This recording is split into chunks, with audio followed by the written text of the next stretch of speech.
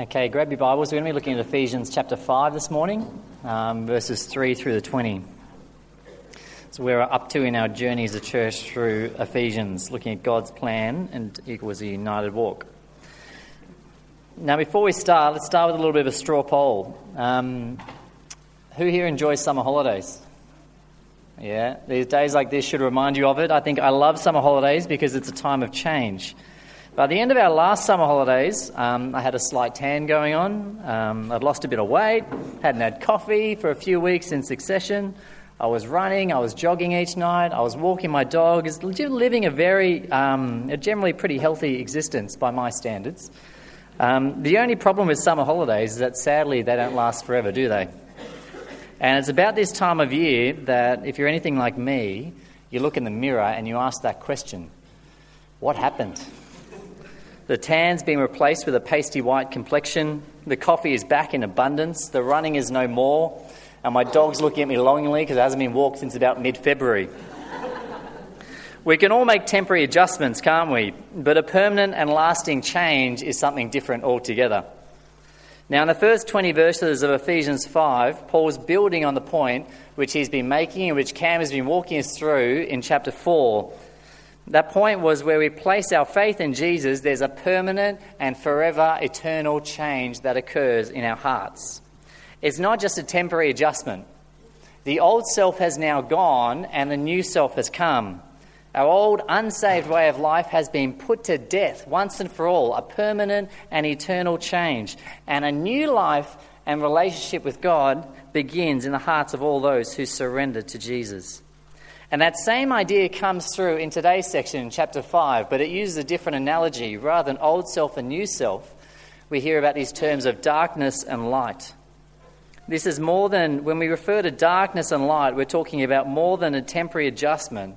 It's referring to a permanent, eternally secure change that occurs in the hearts of those who place their faith in Jesus and experience the wonder of his salvation for themselves. And Paul then makes the point that this permanent and eternal change, this salvation, needs to be evident in our walk. We can't claim that a change has occurred in our heart, but then live as though nothing is different. For God's plan and purpose for his salvation was that it would flow out and be evident in then the way that we live. Because salvation isn't just a gift that's intended to be received. It is that, but it's also a gift that was always intended to be lived. And Paul uses the term of walk to describe the way that we're living. And that idea, or that word walk, comes up a number of times in chapters 4 through to 6. And so I've divided up today's passage along that same idea. I think in verses 3 to 6, you hear this idea of an impure walk, how sexual immorality has no place amongst God's people. Then in verses 7 to 14, we read about a changed walk, about how our walk is to bear fruit and be a witness into the lives of those around us. And then lastly, in the final section, we read about a glorifying walk, the new walk that we are called to live in Christ. And so as we journey through these sections, let's see how they speak in this idea about how our salvation is to be evident in the way that we live, in our walk. Now, the first of those is an impure walk. And I have to flag up front that this section starts a little bit heavy and confronting. But we're crazy if we're not willing to go there as a church. I remember chatting with Cam briefly after small group one night, and we were talking about chapter 4 and chapter 5 and how they sit together. And I think Cam made the joke, I feel like I got all the nice fluffy stuff and you get all the bad stuff. And in some respects, this is the bad stuff and it can be perceived that way. But we're crazy if we don't talk about it and are willing to go there openly as a church, because it's a huge issue, the area of impurity and sexual immorality. See, I think typically the churches have the view that we're all good people. So we don't need to talk about those dirty sins of sexual immorality. They don't have anything to do with us. We're good people, right? But we have that mindset at our own peril. You know, now it starts in primary school, doesn't it? With the messaging and the talk that's around the schoolyard.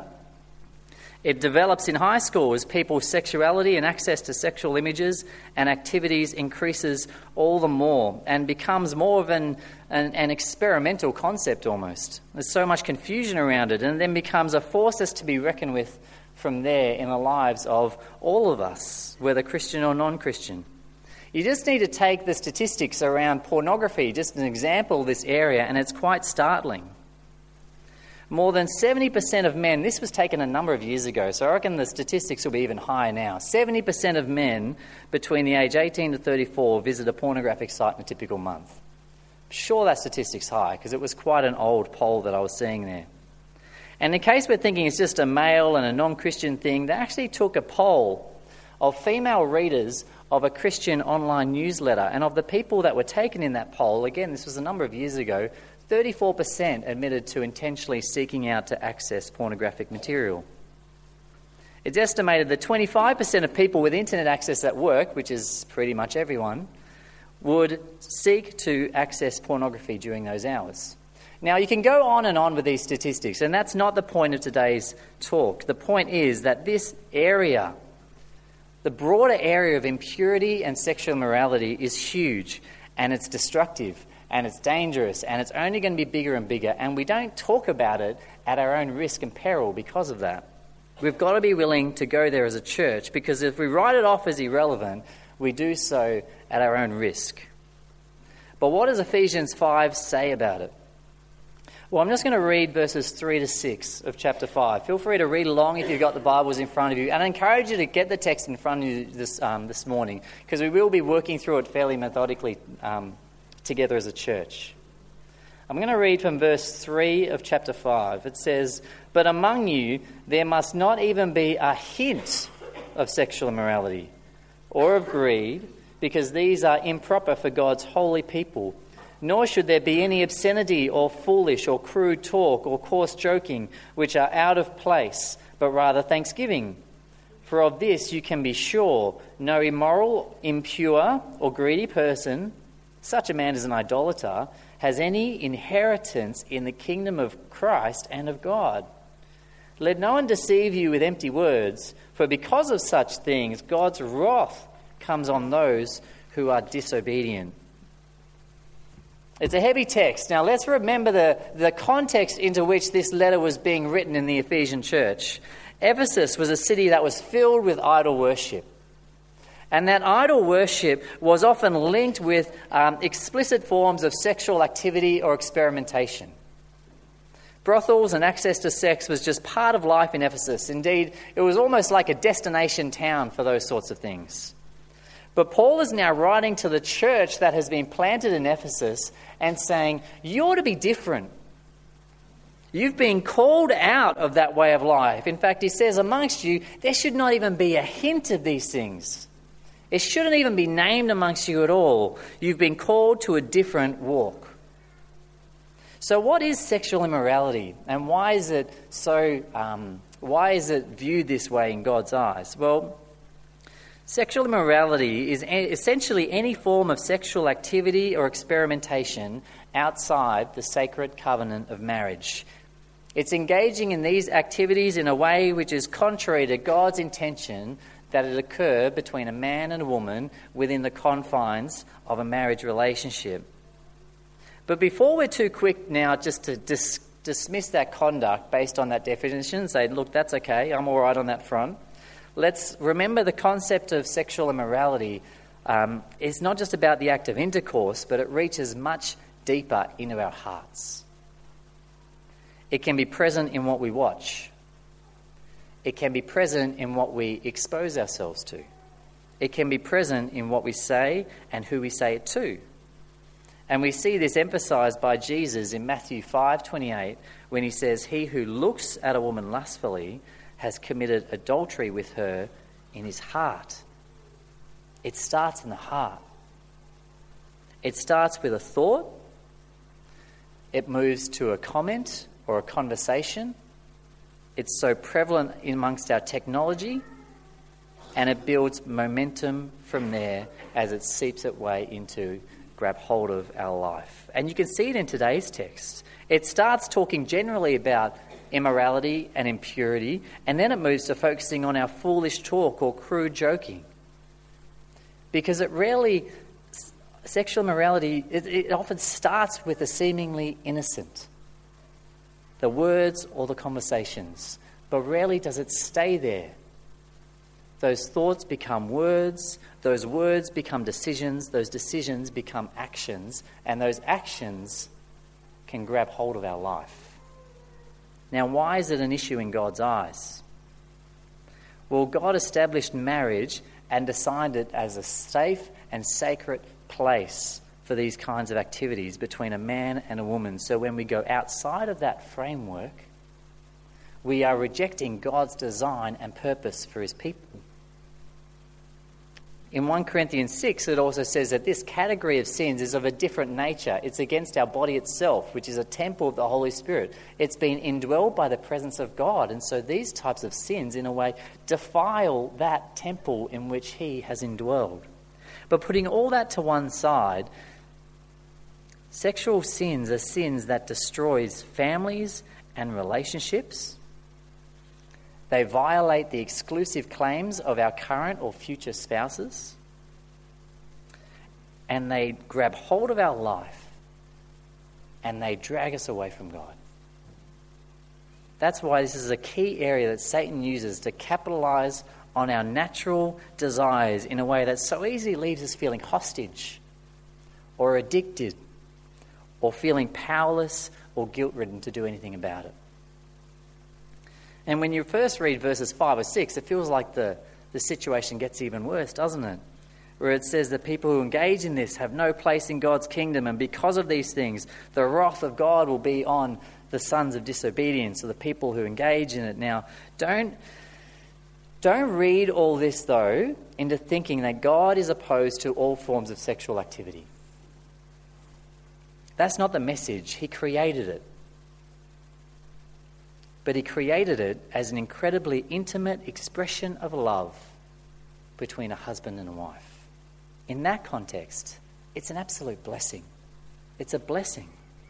But outside of it, it is addictive, it's dangerous, it's harmful, and it's damaging for our relationships with others and, of course, our relationship with God. And when you read these verses, Paul leaves us in no doubt of God's hatred towards these forms of impurity in our life.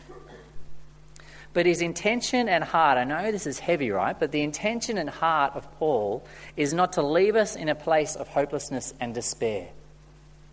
His intention is not to strike fear into our hearts about these things and leave us in a place of feeling guilty. His intention is actually to encourage, because in Christ we have hope. In verses 7 and 8 it says, therefore, do not partner with them. Do not engage with these like everyone else around you is in Ephesus. It says, you're different. Don't partner with what everyone else is doing, because for at one time you were darkness, but now you are light in the Lord. Paul urges the church in Ephesus to not get involved in this stuff because they were darkness. But now they are different. They have been changed. They have been brought into the light. They were defined by their sin and they were controlled. They were blind to what they were doing. But he said, you church, you who have placed your faith in Jesus, you have been called out of this and you have been changed from the inside out. What does it mean now that we are a people who are defined by light rather than darkness? What does that mean? Well, I think we see the answer to that in John 8, verse 12, where Jesus says, I am the light of the world. Whoever follows me will not walk in darkness,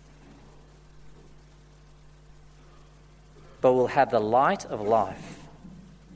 Jesus' intention is to be the light that makes us the light. Jesus' intention is to move in and replace the place that sin had in our life, to replace that with himself, the light. Jesus comes in and moves us from darkness to light. He gives us a new identity and a new standing and a new relationship with God. Jesus is the light that changes us from darkness to light. And this means that the place in our hearts, which previously might be consumed with all forms of immorality or impurity or idolatry is now to be filled with the person Jesus Christ, because now in him we have a hope that we did not have before. Amen? In him we have a power which we did not have before. In him we have discernment that we did not have before. And as a result, Paul says, these sins no longer need to be our master, because we are light in the Lord. The truth here you can see ringing through this section is that God hates an impure walk, but he offers deliverance through Jesus. He hates an impure walk. He does. He can't tolerate that sin, but he offers deliverance from it through Jesus. And he says, now, church in Ephesus, you have experienced that deliverance through the person Jesus Christ. Now you're different. How might these struggles with sexual immorality or impurity be relevant to you? It might be relevant to your conversations. It might be relevant to what you're exposing yourself to. It might be relevant through your use of technology. It might be relevant in an unhealthy relationship that may have progressed beyond where it should. When we walk these battles on our own, we lose. We're to walk them as a community. And we've got a pastoral team, we've got leaders here who want to journey with people in this struggle. Because when we walk it on our own, we lose. But there is victory to be found when we walk it in light. When we walk it with Jesus in our heart, experience the reality of his love and grace. We need to be constantly asking ourselves how we might therefore need to reach out to receive the life-giving power that Christ offers to deliver us from any areas of impurity in our life. Now, having said that, Paul then continues with this idea as he looks at a changed walk. He continues this idea of a light, that is. And in verse 8, he introduces an imperative. He says, now you were darkness, now you are light in the Lord, so walk as children of light. In other words, now that you are children of light, live as children of light. And what we see in verses 7 to 14 is that walking as children of light involves shining the light and love of Jesus into the lives of those around us. In verse 9, we see that first and foremost, if Jesus is determining our walk, then it will result in fruit. In verse 9, it talks about the fruit of light being all that is good and right and true. And this contrasts with what is described later on as the unfruitful works of darkness. Now, we have a lime tree in our front yard. And I'm not great with plants by any stretch of an imagination, but I'm a massive fan of our lime tree. Love it. Now, last year, I wasn't sure what was going on because for whatever reason, there were no limes. So despite my tender loving care, which wasn't very much, I would water it, I cared for it occasionally, I did whatever, made no difference. For whatever reason, there were no limes on this tree. Then in all my wisdom, it occurred to me that beside that lime tree was another half-dead tree. And the half-dead tree kept moving and encroaching on the lime tree. So one day, in a burst of enthusiasm that's uncharacteristic of me, I went to the garage, pulled out the spade, and the half-dead tree became a fully dead tree and got pulled out from the front yard to give the lime tree some space. Praise God, we have limes this year. There's limes everywhere. The tree's full of limes. Now, when Jesus rules our heart, he wants to produce fruit. He wants to produce fruit in the form of a life and living in a way of life that is good and right and true. But it's so easy for our lives to get completely choked up by sin. And that might be impurity, but it might be all sorts of sin. It might be pride or greed or idolatry or envy or all these things which are fundamentally opposed to God. They choke up our life and they stop it from bearing that fruit. It's anything that effectively removes God from the center of our life and replaces it with our own wants and our own desires and our own needs. But God wants to work in our hearts to weed out all those things so he can start producing fruit in the form of a life that is good and right and true and fitting for God's people, fitting for children of light. But we need to remember the purpose of this fruit. Because the purpose isn't so that we all then come across as people who have got everything together. The purpose not so we look like we've got everything in life sorted out. The purpose is so that the light and love of Jesus might shine out into the lives of those around us. Keep accidentally clicking my iPad, so I'll just get rid of it. I think you gathered the 3 points that are on there. They're not going to change. In verses 11 to 14, it describes about walking as children of light. And it talks about it not just as abstaining from the unfruitful works of darkness, but actually exposing them. Exposing those secret sins that are buried in the hearts of people that are only known as between us and God. Like turning on a light in a dark room suddenly exposes everything that's going on in that room, doesn't it? You suddenly see it for what it really is. In the same way, our lives are meant to be like switching on a light that exposes people and their need for Jesus Christ. Now, with today's culture of you do you, this kind of cuts across the grain a bit, because today's culture will say it's really just about you. You just be who you are, use what you have to get what you want. Be who you are, use what you have to get what you want. That's really what you should be focused on. Don't worry about other people, because they'll be doing them, okay? They've got their own lives going on. It's just, you just focus on what's important for you. But what we see in these verses is that our salvation isn't just for us. It's actually not about us at all. Our salvation changes us, but it's then intended to overflow and impact on the lives of those around us. And there's a good reason for that, right? Because life without Jesus is a life without hope. Life without Jesus is a life lived in darkness, blinded to the effect and the consequences of sin. A life lived without Jesus is a life lived, as it talked about in verses 5 and 6, under the wrath of God. So Paul is turning to the church and saying, you are the light. You have been saved by grace through the work of Jesus on the cross, who died the death for our sins that we could not die. Now walk as children of light so that others might have their need for Jesus exposed, not so that they would be left in a place where they're feeling hopeless and guilt-ridden by that, but that they would then reach out to receive the grace of Jesus Christ for themselves. That's the purpose. We want people to be seeing their need for Jesus, not to make them feel bad about their lives, but to face up to the reality of their sin, but in the hope that they can reach out to the grace of God and receive the same salvation that we have when we place our faith in Him. See, our salvation isn't just a gift for us, it's intended to be lived. That's why you see this amazing quote in verse 14 where it says, "Awake, O sleeper, arise from the dead, and Christ will shine on you." This was a call to the church to wake up. It was a call to the church to kick into gear, to get moving, to be different, to walk a pure and different walk, so that through their walk Christ would shine on them and through them into the lives of the communities in which God had placed them, so that those communities would see that light of Jesus and they would want to reach out and grab hold of it themselves. In Matthew 5:14-16 it says, "You are the light of the world. A town built on a hill cannot be hidden. Neither do people light a lamp and put it under a bowl. Instead, they put it on its stand, and it gives light to everyone in the house."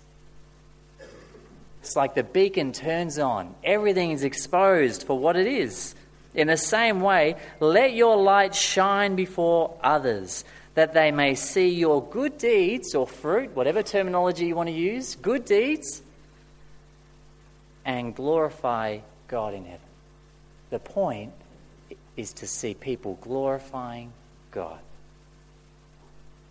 When we let Jesus determine our walk, when we let Him change our walk, we shine the light and love of Jesus into the lives of those around us. How might God be wanting the truth of our salvation to be evident in the way we live? To start not just being children of life, but living as children of light. In what ways might God be calling us as a church to wake up? To wake up and be a light into our community, to not just fall in the trap of going through Christian motions, but by laying down our lives before Christ and saying, I want you to shine through us all the more so that I can be a light of hope in the people around us, so they might have hope where they otherwise would not have any hope, so they might have life, whereas otherwise they would have no life. My prayer is that as a church, we would not just focus on drawing ourselves away from sin, although that's important, but his salvation would be so evident in our lives and our ministries here that the people around us, the community around us, couldn't help but see their desperate need for Jesus, so that they would reach out and receive his saving grace. Now, in light of all that, Paul then moves on to a glorifying walk. And he does this by starting the section in verse 15 and 16 about encouraging the church to examine its walk. He says, "Look carefully then how you walk, not as unwise but as wise, making the best use of the time, because the days are evil." Now, the idea of looking carefully at something refers to turning your eyes on something diligently, carefully examining it, putting it under the microscope, so to speak. How many husbands out there have been told to look at something with female eyes? You know, every now and again I fall in the trap of trying to help Mel out in the kitchen, and there's a conversation that often goes along these lines. "Could you just grab the flour for me?" "Yeah, sure, no worries." Head over to the pantry. Has a quick look. "Sorry, we're out of flour." No, it's just behind a couple of things. I bought some the other day. Move a few things to the left or right, quick glance. No, it's not there. It's okay though, I'll go to the IJ and I'll be back before you need it. Footsteps. Mel arrives at the pantry, moves a few things to the right and left. Hey presto, flour. It was there all the time. Just needed to look with female eyes, right? We're so used to skimming or glancing at things rather than looking at something intently and carefully and really assessing and pulling something apart. But when we apply the same superficial assessment to our own walk with God, we can easily develop a false sense of where we are really at. Paul urges the church to take the time to carefully think about and assess and examine their walk with God. To be willing to ask the tough questions. God, where are we really at? It's not a long question, but it's a tough question. God, are you Lord of every aspect of my life? God, what areas of my walk do I need to lay before you?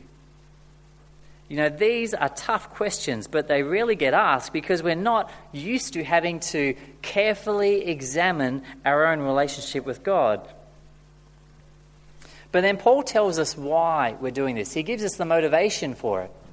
He gives us a reason. He says, do this because we need to make the best use of the time because the days are evil. Now, the concept of the time here is not time in a general sense. It's not talking about making the best use of every minute of every hour of every day of every week of the rest of your life, because that brings this issue down to a time management issue. It's not that. The concept of the time is referring to a specific period of time. It's a recognition here that we are in a unique window of opportunity. We are in a unique season. The kingdom has come in the form of the presence of God through the Holy Spirit in his people, but it's not yet come in full, has it? The church is being built by Jesus on the day where it will reach its fulfillment.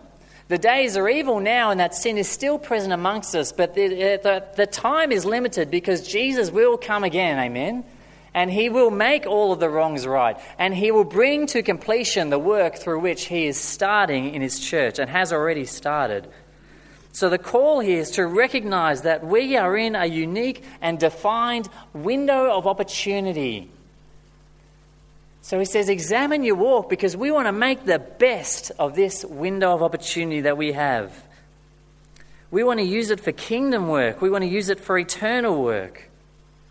We want to examine and lay our lives down because this season of opportunity will not last forever.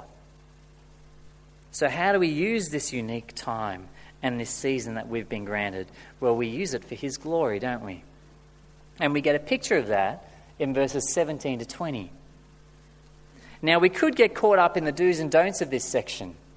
We could get tied up in foolishness or what it means about drinking or what it means in terms of debauchery, but I want us to stay focused on the bigger picture here, of the picture of a church which Paul is trying to paint through these verses. And that bigger picture that's being painted here is of a church who wants to draw near to God and worship him. You can see that clearly in the language here. Paul is describing a church that it wants to discern and understand the will of God. A church who wants to be filled with the Holy Spirit, connected to God through the work and power of the Holy Spirit in their life. Their walk was to be a walk which was focused on drawing near to God and surrendering to him, being filled with the power of the Holy Spirit, so that Holy Spirit can transform that church into the creation God intends it to be. But not only is there a call to draw near to God in these verses, there's a call to worship. Their hearts are so clearly filled with songs of praise for their Almighty God. They're described as singing psalms and worship songs to each other, making melodies to the Lord, and they're giving thanks always and forever in all things to God the Father in the name of Jesus. When you read and reflect on this picture, you see a picture of a church which wants to draw near to God and worship him alone. And you think about it and you go, man, I need that sort of fire and passion and purpose in my heart. That passion to be constantly drawing near to God through his Spirit and worshipping him always in all circumstances. That is a God-glorifying walk. And that is making the best use of the time. Because as if God won't honour that in return. As if Christ won't shine through that walk in a way he may never have shone before. And we need to remember, though, that we can't just manufacture that kind of walk. You can't just create it. It's not like you just put draw near to God and worship him as a daily calendar reminder in your phone and expect it to kind of just happen. This all flows out of knowing the light, doesn't it? We will never be able to walk as children of light unless we know the light. It's when we know him more and more. And when we love him more and more, and when we appreciate the salvation we have through the sacrificial work of Jesus Christ on the cross, when we appreciate that salvation more and more, it's only then that things start to change. That an impure walk can become a redeemed walk. That a fruitless walk can become a fruit-filled walk and a witness into those around us. And a distant and isolated walk can be a walk which is in communion with God and which is filled with worship for the Lord Jesus Christ. You see how this passage now starts to hang together. The truths you can see coming through in this last section is that God is most glorified in our walk when our hearts are to know and worship him. God is most glorified in our walk when our hearts are to know and worship him. What are the desires of your heart this morning? How might we each need to take the time to step back and openly and honestly assess our relationship with God? To ask ourselves whether our walk is reflecting a desire to know and worship him in a deeper way, or if our walk may be one which has lost that passion and purpose. For God wants us to use this time and season to its absolute best, for kingdom work, for eternal work, so that God might build his church through our desire to know and worship him. As I said at the start, salvation isn't a gift that's just to be received. It's a gift that's intended to be lived. May the salvation of God be ever more evident in the way we live. May he give us victory over impurity or any other sin that might have hold over our life. May he cause us to shine like a beacon into the lives and communities around us. And may he fill us with a passion to draw near to him and worship him forevermore. May we be a church that doesn't just preach salvation, but lives it, making the best use of the time for the glory and honour of our Almighty God. Let's pray. Dear Lord, we thank you that you are the light. Lord, we thank you that by the grace of Jesus on the cross, the penalty and consequences of our sin were endured by him on the cross so that we might experience salvation when we place our faith in him. And Lord, we thank you that that salvation is a gift that we received, but it's also a gift that we can live out so that you can deliver us from any form of impurity, so that you can change our walk so that we might shine like a light into the lives of those around us. And so that we might be filled with a newfound passion to draw near to you above all other things and worship you in all circumstances. Lord, may we individually and collectively as a church glorify you through the way we live, through the way our salvation is expressed in the change that people see as we seek to live lives that are good and right and true in the power of the Holy Spirit that we have by your grace. Lord, may the light of your love be so evident in our hearts, it just overflows in the lives of those around us too. Lord, we pray this as a church, and everyone said, Amen.